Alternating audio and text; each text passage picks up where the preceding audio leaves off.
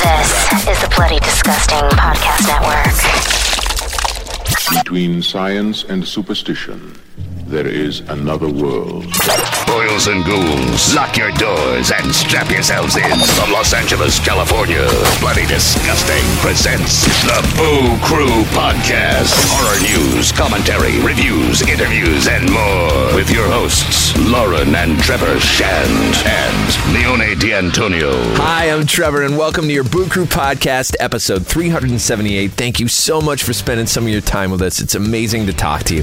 Keep those reviews coming over at Apple Podcasts. We are loving the outpouring of love and support. As promised, if you send us something on there, we're going to read your review at the top of an upcoming show, which we will save for when myself, Lauren, and Leo are all together again in the next few weeks. Right now, this week, we're going to have 2 episodes for you. All sorts of exciting stuff going on in the horror community. First up, an incredibly special guest. His spectacular new film, The Pope's Exorcist, is out this Friday, April 14th at time of release. We welcome Oscar-winning storyteller Russell Crowe. We crack open the case files of the real-life chief exorcist of the Vatican, Father Gabriele Amort, who performed over 100,000 exorcisms in his lifetime. Russell takes you along on the mysterious and terrifying journey of portraying this fascinating figure. Hear about Russell's personal relationship with the genre and the mechanics, style, and thought that makes this particular film so unique and unsettling. Episode 378 with Russell Crowe is now slaying. Go ahead, scream. That's all we need. Another victim crawls onto the gurney for a Boo Crew autopsy. Joining Bloody Disgusting's Boo Crew via the Speakeasy Studio is an abundantly gifted performer and creator. It is all of us that have been lucky to receive the gifts of his work through the power of his storytelling. His ever-expanding library has helped us to escape, to laugh, to love just a bit stronger, to try just a bit harder, and to look at ourselves just a bit longer. He continues to provide this journey through his astonishing ability to fade into characters and build worlds that feel boundless and authentic. The examples are countless. The 4-time Oscar-winning A Beautiful Mind, 3-time Oscar-winning Les Miserables, 2-time Oscar winners LA Confidential and Master and Commander, a handful, including Gladiator, a Best Actor, and dozens more. He's worked alongside the stunning imaginations of Ridley Scott, Ron Howard, Darren Aronofsky, and scores of others, films that have been at the heart of the most unforgettable moments in cinematic history. More importantly, stories that have genuinely helped change people's lives. His latest project carries on that legacy of being this poignant architect of the human experience to terrifying proportions. It's based on the real-life case files of Father Gabriele Amort, an Italian Catholic priest and the chief exorcist of the Vatican, who performed over 100,000 exorcisms before his passing in 2016. The Pope's Exorcist is an outstanding movie. It's in theaters everywhere April 14th. We are honored to welcome its star, the indelible Russell Crowe. Yeah. Good morning. Yeah. How you doing? And young man, that was a beautiful introduction. Thank you very much. That was very kind. Just stating the facts here. Just stating the facts. And thank you so much again for spending some of your time with us and for bringing us along on this adventure. This film is such a fantastic demonstration of the power of telling stories through the lens of horror. We'd love to hear about your first impactful experience with the horror genre as a viewer and how it made you feel. Well, I know I can, I'm not silly, so I pick up that you've got Boo Crew in your title. So I imagine that you are quite focused on the genre. I've got some slightly bad news for you. I don't like horror films. It's not my go-to, I like to sleep deeply at night. And because I'm, a certain level of sensitivity, they get under my skin like crazy, The one horror film experience that never leaves me, right? I'm 14. I've recently moved from Australia to New Zealand, which feels like I'm going back in time, sure. Okay? People always talk about Americans come to Australia and they go, it feels like America, but it's the 50s, So it felt like Australia, but the 1920s, It was just like things like public transport would finish at 4:45 in the afternoon on a Sunday. It's like, what? You can't even go to a movie on a Sunday night, Anyway, so I went to see The Exorcist. It was not by any means its first showing. It came out many years prior. But, back in the day when a movie had such strong word of mouth, they would often, put it back on for another run, like The Godfather, for example, is another one of those films I saw on a second, third, fourth run. Papillon, I saw that on its third run, But here I am in this movie theater. It's jam-packed. There is not an empty seat, right? Very popular situation that The Exorcist is running again. Halfway through the film, the guy who was working as an usher that day thought it was a really funny idea to grab a broom and bang the ceiling of the theater. Oh, no. Every single person in that room just about had a fucking baby. You know what I mean? It was just, we just like collectively, everybody's like halfway out of their seats. Then to see this grinning character holding the broom at the back of the room like some American Gothic fucking play, And nobody in that millisecond enjoyed his sense of humor. But here I am still talking about it all these years later. So it definitely had its effect. But yeah, I have to say, not a huge horror movie guy. So I probably haven't seen a lot of things that you would reference easily. Since you previously worked with Max von Sydow on, I believe, the Robin Hood movies, did you ever get to tell him the story about watching The Exorcist for the first time? I did. There's a scene one day where we're talking about the Forest Charter, and it was quite a big idea that we were trying to get into the film because everybody's heard of the Magna Carta, which is the deal between the king and, the lords. But it seemed like nobody had actually heard that simultaneously King Richard had worked on a forest charter, which is, basically an agreement between the king and his people and allowing them to, hunt a certain amount of days a year, etc. And I just thought it was one of those magnificent things. We'd found this little bit of truth.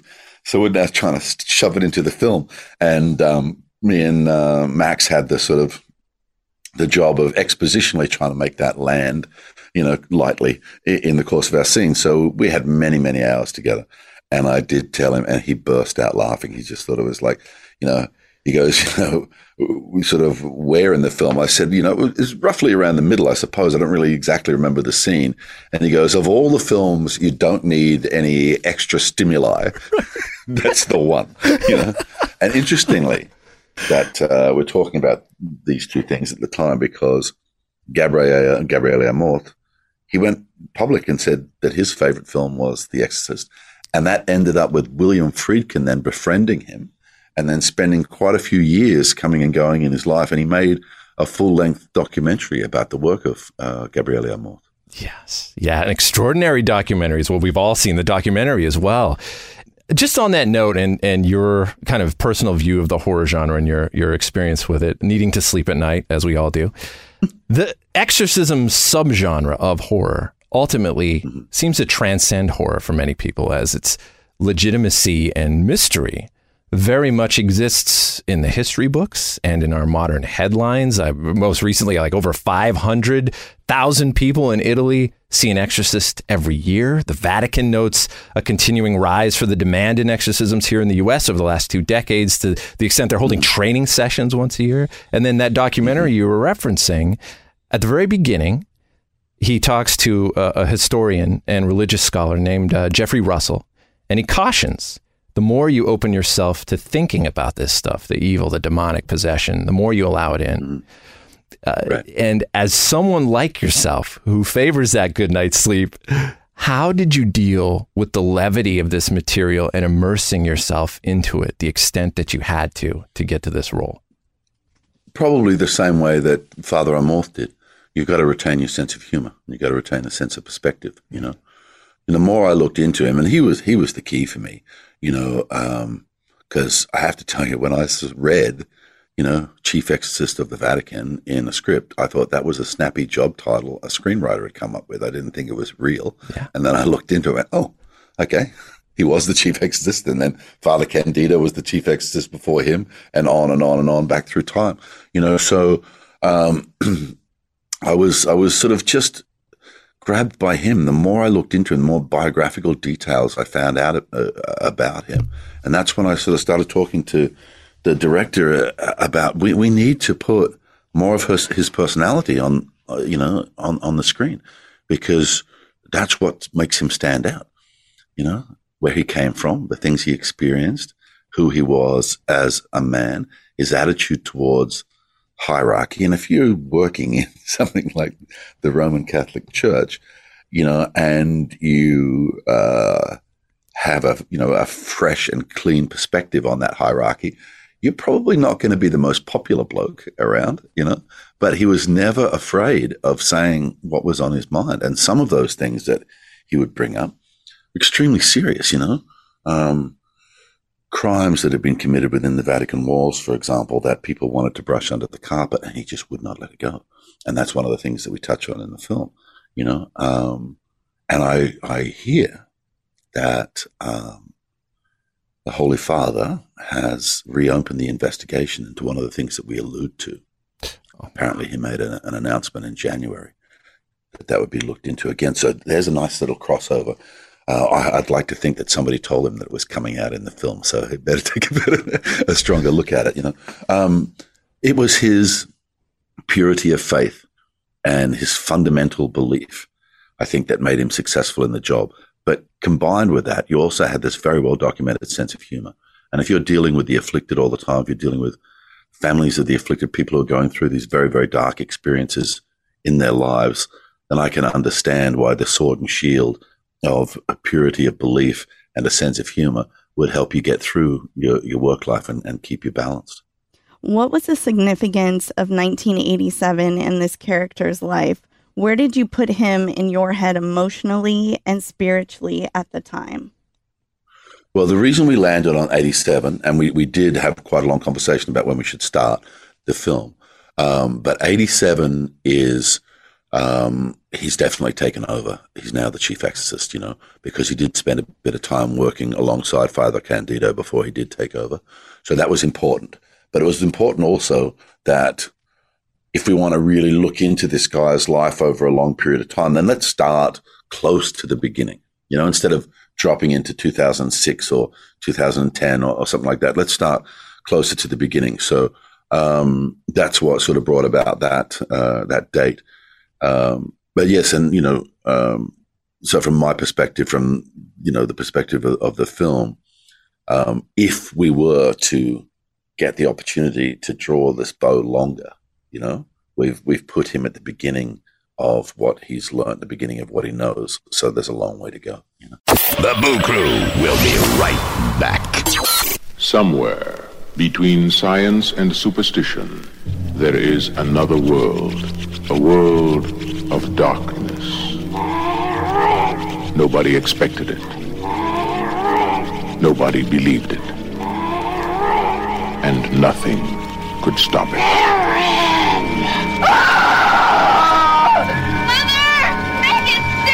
The one hope. The only hope. The Exorcist. Warner Brothers presents William Peter Blatty's The Exorcist. The Exorcist, directed by William Friedkin. The Exorcist, rated R. Under 17, not admitted without parent.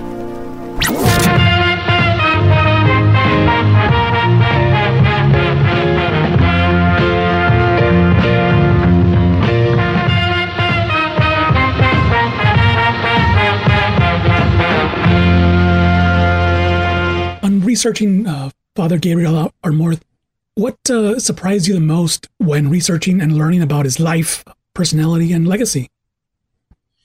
Well, one of the things that really struck me was like hearing from one of his colleagues that he had traveled from Modena in Italy into Rome because he believed that he had had a calling from God, and he went with his local priest.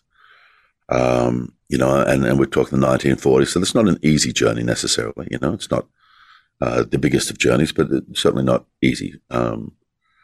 He goes into Rome. He had, pre-decided that he was going to go and see the head priest at the Paulists, which is an order which is all about communication. And at 17, he told the head priest that, he'd received the calling, and the priest said, "Look, kid, he's 17. What do you know? Come back when you've had a bit of life. So he goes back to the town of Modena. As I said, it's 1942. The Second World War is raging, right? So he finds himself getting caught up in that war. He joins the resistance, fights as a partisan against the fascists. This is a young man who's received a calling to serve God. He now has a gun in his hand and he's shooting to kill. He's shooting to save his own ass. He gets wounded through the course of that conflict, comes out of those war years. And because of what he'd experienced in those war years and what he'd seen the fascist government do to people and how they'd, irrevocably changed their lives, he goes into law school. He's not going to put up with that, anymore in his life kind of thing, So he studies to become a lawyer. He achieves his degree. He comes out of that and things have slightly shifted. So he starts to work as a journalist because he perceived that's where communication was. That's where you could inform people. That's where you could keep that balance of information. So a situation like Mussolini potentially never rises again, And you're talking about, post Second World War Italian politics as well, too. So you're talking about they're changing prime ministers every year and a bit, you know what I mean? Boom, boom, boom, So he still can't shake the calling. He goes back to Rome and he says to the same priest, it's still there. I'm supposed to be working for God. And this time that father says, perfect. You've now lived life. You know what to say to people if they're going through darkness. You know what, it is to be faced with extreme situations. So he then goes to theology school, comes out of theology school, but because he's in the powerless, that's about communication. So he's now a priest, but he produces radio. He produces television. He writes hundreds and hundreds of articles for interfaith magazines. It's not till he's 60 that Father Candido taps him on the shoulder and says, Gabriele, you're to take over from me. And he's like, what are you talking about? I'm a journalist, I don't know anything about that stuff. He goes, well, come with me and learn because I've chosen you. And that's when he embarks on the last 36 years of his life and is involved in tens of thousands of exorcisms. And, continuously, constantly, has this strength to shine a light back on the church and be critical, So it's, he just, to me, right, he wrote 12 books on his first person experience as an exorcist. You're talking to an actor here. I've been an actor since I was 6 years old. That's a fucking treasure chest, mate. Sure, are you kidding me? I don't care what's on the page, right? But what I'm finding in this is like something I can use. So then it sort of, as I quite often do, I made the job more difficult because now there's a sense of authorship. I must add this guy's real personality into what we're doing. I must have moments in here that when I'm talking about something that actually happened definitively in his life, So when you're talking about the overall thematics of the film, there's a lot of stuff that, those thematics, reach into that are coming from him. His first person experience, what it was to survive a war. There's a classic line in the movie Man where he says, to die in a war is heroic. To survive a war is complex because all of his friends have been killed. They've all been shot, so why did he survive? And they didn't, These things, if you've gone through those experiences, those questions would revolve in your head day after day after day. And he, came to the point where like, okay, I can't bring anybody back. I can't carry this survivor's guilt, but I must make sure that my life has meaning. Here's a question that kind of goes into that territory because it's about making him feel real and bringing him to life in real time on the screen for us in a way that we totally believe. I kind of equate it to seeing the incarnation of your new favorite song in physical form with so much nuance going on and make it galvanizing in that moment that even though it's all brand new to the audience, there's something we latch onto almost instantly when it's done well. And you do this through the cadence and melody of your speech, that conveys so much wisdom and experience and calmness, the way you use your hands when you talk, the way you raise your eyebrows inquisitively at just the right moment, and the way you carry yourself in the physical space as Father Amort. How much of that is calculated homework and rehearsal, and how much of that for you is pure instinct that you let take you over in the moment? Well, it's a combination of those two things, though, isn't it? You know, because you feel yourself full of the imagination, or you feel your imagination full of the information of the character, you know? You know about his backstory, you know about some of the things he's experienced, you know, but there's a sort of, you know, there is an equation between that knowledge and the fact that you're working in this particular medium. So you have to be able to communicate things. So as much as it might be a little bit of a bubble bursting thing for some people, it's all considered, you know, like the only time I do that gesture to the other priest who's basically dobbed me in and got me into trouble, and I give him one of those, right? But I can't do that in that room. So I do it like low down by my knee. I say something to him, I just flick it, my hand. Yeah. So that priest knows I'm telling him to fuck off. You know? And the audience can see it. But the audience think they've been given a little secret piece of information, and they're the only ones that notice it, you know. But that's the gig, you know. And the gig is to, you know, like you were alluding to, you know, to try and make people believe in that person, that no matter what else is happening around that they might question or whatever, the visual aspects of a horror film, you want them to believe in the person, because if they believe in the person, then they'll stay inside the story. I was really pleasantly surprised to see how much subtle humor there was, even in the darkest of moments in the film, you know, which was much like the persona of, you know, Father Amort, how he was in real life. Did you get to improvise any of the humor during the filming of the movie? All of that stuff, you know, I don't necessarily discuss all of those sort of things with the director, because sometimes you can give them too much information and they don't know how to imagine what you've just said. Mm-hmm. So, you know, you do it, you do this and that or what have you. If they get it, they get it. If they don't get it, you know, you might explain it then or whatever. But it was very clear to me. There was, you know, two things at the core of Amort, as I think we were talking about, you know, the purity of his faith and his sense of humor. That's what got him through. That's what helped him do his job. So if you didn't have the sense of humor on display, then you're not respecting the man. You're not honoring him, you know? So, you know, the gag about the French winning the World Cup, that's an Amort line. He said that line. Oh, wow. I mean, he said some crazy cool stuff, right? At one point in time, he said, "You should never do yoga. For yoga requires that you put yourself at the center of the universe. Surely this is a place God should occupy. So, just call it stretching." So, and your spin on that introduced that little cuckoo sound. Whose idea was that? Well, that's him. That was him. Wow. It's in Friedkin. It's in that doco.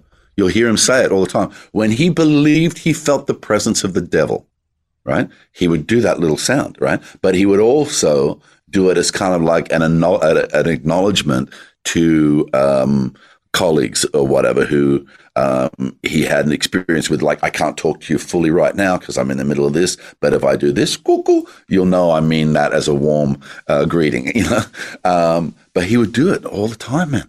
And that's why I use it in the movie when that table full of cardinals is trying to, you know, get him to voluntarily walk away from his position.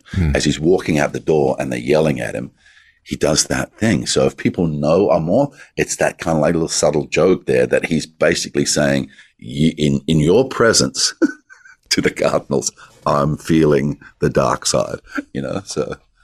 No, I'm not sure how much more time we have here, unfortunately, with you with so many other questions. But one question I really want to make sure we get in is that your interplay between yourself and the child who plays Henry, the very talented child who plays Henry, Peter D'Souza Faye Honey. Unbelievable. And I believe... Dude, you're the first guy who's been able to pronounce his name properly. Really? Yeah. But I believe it's just one of his first roles, correct? Very first, I believe. Holy God. And he has so much heavy lifting, funny. Right? Yeah, he really does, man. For a young fella. And, if you can imagine, because they put these red things in his eyes, I've got a day after day, shots over his shoulder on me, and I'm staring into these demonic red eyes. Some of those nights I was like, when I finish work, I'm just going to go for a walk. I might stand on a cliff and feel the breeze coming off the Irish Sea and try and blow that image out of my head. But he was funny, man, because, obviously you kind of have a close relationship with people when you're working with them. And I just noticed on the days that he was dressed as a normal kid, he just wasn't as effervescent and as available, Mm-hmm. So I just, went up to him one day and said, man, you okay? You good? You right? He goes, yeah. I said, what's up? He goes, I just prefer being the demon. That's the best. That is the best. So how did it work in the scenes with you and him? Was he doing his own version of the demon voice at the time, and then the great Ralph Ineson, who's a piece of genius casting, by the way, probably one of the coolest voices in modern cinema, doing the voice of the demon afterwards? Was Ralph there on set experiencing this along with you, or no? Ralph wasn't on set. That was sort of like something that came up afterwards. And I would think that Peter, as young as he is as an actor, would probably have the right to be a little miffed, because he did exceptionally good work. He was a scary little motherfucker. You know what I mean? When he was doing his big speeches, where everybody in the room was like, I am so uncomfortable right now. Because, of course, his makeup too, the smearing his face, and there was so many different stages to it, and there would be blood dripping out of his head. And yeah, it was full on, and he did a wonderful job. But obviously, there was probably some sort of clarity issue or something that they wanted to address, and having the opportunity to bring a beautiful voice like Ralph's in is probably something that the director didn't want to pass up. Sure. And again, the director, Julius Avery, he's got an existing horror film that we all love, Overlord, that came out in 2018, multi-award winner. And he's applied something so unique in terms of his vision to the look and feel and the mechanics of this film. It really doesn't look like any horror film that we've ever seen before. It's got beautiful rolling camera shots. It looks like one where you're almost on some sort of a tray doing like a 180 spin in one moment. And it has its very own distinct personality. What was your kind of involvement in that process? Were you aware of this is going to look like nothing that anybody's really seen before? Of course. That's one of the things that directors always remark about with me when I'm working with them is I think in pictures, I think visually, and, I've been around cameras a long time, man. I started when I was 6 years old. So, it's like, if you've been doing something that long, obviously hopefully you pick up a few tips, but I can generally imagine the shot and know what the shot is just by knowing the lens, so if we're using multiple cameras, the first thing I'll do when I walk on set is I'll have a look at what the camera move intends to be, and I just ask what the lens is, and then I look at the space zone so I know what they're seeing. And, a lot of directors like you to look at the rehearsals and stuff they've shot, but I don't need to, because I can, make a very, very accurate call. Yeah. Just by knowing what the lens is and knowing what the camera movement's going to be. So, yeah, the Khalid, who was the DP on this, man, he's just got this classical sense, if you see where his light source is from all the time. He's, obviously heavily influenced by the DP of The Godfather and a few other sort of great films, frame within a frame within a frame, but beautiful, beautiful work, and once I was assured of that quality too, it just, it enthuses you more about the job, because, I want my work to be full of substance and nuance. And when every other person on the crew wants their work to be full of substance and nuance too, then it's great. The actual atmosphere on set, and I'm talking about the actual physical atmosphere, was quite difficult. We got a lot of burning fires. We got a lot of smoke. We got a lot of dust. We got, bits and pieces coming through ceilings. So there's styrofoam floating through the air, and we were working in such a way that we were walking constantly onto freshly painted sets. Oh, wow. So, by about halfway through the day, it's like you're high. You've sniffed so much paint and so many chemicals. So it was actually quite a difficult shoot in that. In the last few weeks, the hours got really heavy. And then we added like night shoots with rain towers and stuff. So, it ultimately, as much sort of, I was having, a pretty good life through it. I played tennis every Sunday with some of the other cast, and we'd get back to balance before we went back to work. But ultimately, by the end of the film, I was absolutely exhausted. It just ripped the guts out of me, and I had other responsibilities. But I ended up, I had to go to Rome to finish the shoot, and I could feel that I was getting sick, you know what I mean? Mm-hmm. So I sort of like had a pretty low-key period while we were shooting in Rome. And then I was flying home to Australia, and the first leg of that was going into London, and I just felt it come over me. So I started texting a friend of mine who works at a hotel, asking if there was a room available, and I ended up going into a hotel room. So I was probably texting about 11 o'clock in the morning. By 4 o'clock or something, I'm in that hotel room in bed, and I stayed there for 7 days. Oh, wow. I was so sick, man. Yeah, it was crazy. In recent years, I don't ever remember being that sick. And it was this combination where it kind of felt like COVID, the flu, and gastroenteritis or something all at the same time. It was just horrible. Oh, yeah. It's terrible. I literally in bed for 7 days. I had no idea a week had passed when I sort of finally went down to the kitchen and made myself a cup of coffee. My girlfriend was like, it's been a week. It was just a blur. Unbelievable. The Pope's exorcist flu. I was really curious about the dark, spooky Spanish abbey in the film. Was that a real castle location or abbey in Ireland, or was it all interior sets for filming? No, that's a physical building. Yeah, that exists. That's just outside Limerick, the town of Limerick. And so we traveled down there. I think we were in Limerick for 4 or 5 days shooting the exteriors of that building.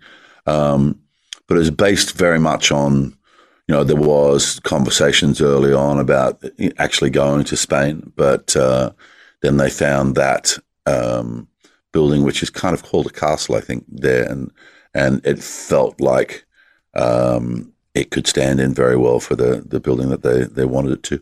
And there was a lot of flexibility, incredible architecture. So that garden and everything that I walked through, where the well is and all that sort of stuff, that's all existent, So when you get a place like that, and you've got so many of the things that you wanted, and the angles of the building, and a little bit gothic in the light, and the way if you bring the camera up, what you can see beyond the building, it was all pretty fab. So that's the one they chose to go with. But yeah, it's an actual place. Wow, stunning. Well, Russell, again, thank you so much. We've taken up more than enough of your time. Thanks for spending it with us. Thank you for another classic. Certainly the three of us here, our listeners and audiences all over the world, appreciate everything you continue to do to enrich our lives by bringing us these stories in your very own unique way. And we appreciate that more than you can ever know. Thank you very much, Boo Crew. It's been a great chat, and all the very best. That was the Boo Crew Podcast, episode 378. Special thanks to our guest, Russell Crowe. At time of release, do not miss The Pope's Exorcist, in theaters everywhere, April 14th. Production tracks for this one provided by Powerman 5000. Till next time, from myself, Trevor, Lauren, and Leo, it is the Boo Crew saying, sweet screams. Thanks for listening to another episode of the Boo Crew Podcast. Haunt the Boo Crew at talesfromthebooCrew.com. Tales from the Boo Crew on Facebook and Instagram. Follow us on Twitter at Tales from the Boo. The Boo Crew is Lauren and Trevor Shand and Leone D'Antonio. The Boo Crew is produced by Lauren Shand, chopped and sliced by Trevor Shand. The Boo Crew is a TSP creation, part of the Bloody Disgusting Podcast Network. Bye. The Bloody Disgusting Podcast Network, home of the Boo Crew. For horror-centric interviews, SCP archives, weekly full cast storytelling, horror queers, genre commentary from an LGBTQ perspective, and creepy. For disturbing and terrifying creepypastas. Listen free wherever you stream audio and at bloodydisgusting.com/podcasts. Murder in America is a true crime podcast that covers stories from all 50 states, including stories of mass shootings, serial killers, and lesser-known murders. Do you find yourself doing more research after listening to a true crime show? Well, Courtney and I used to do the same thing, and that's why we created Murder in America. Our podcast dives deep into each case. Our storytelling will make you feel like you're right there within the case with us, watching it all play out, and we do not shy away from the graphic details. If you're a fan of true crime, then listen to Murder in America on Spotify now.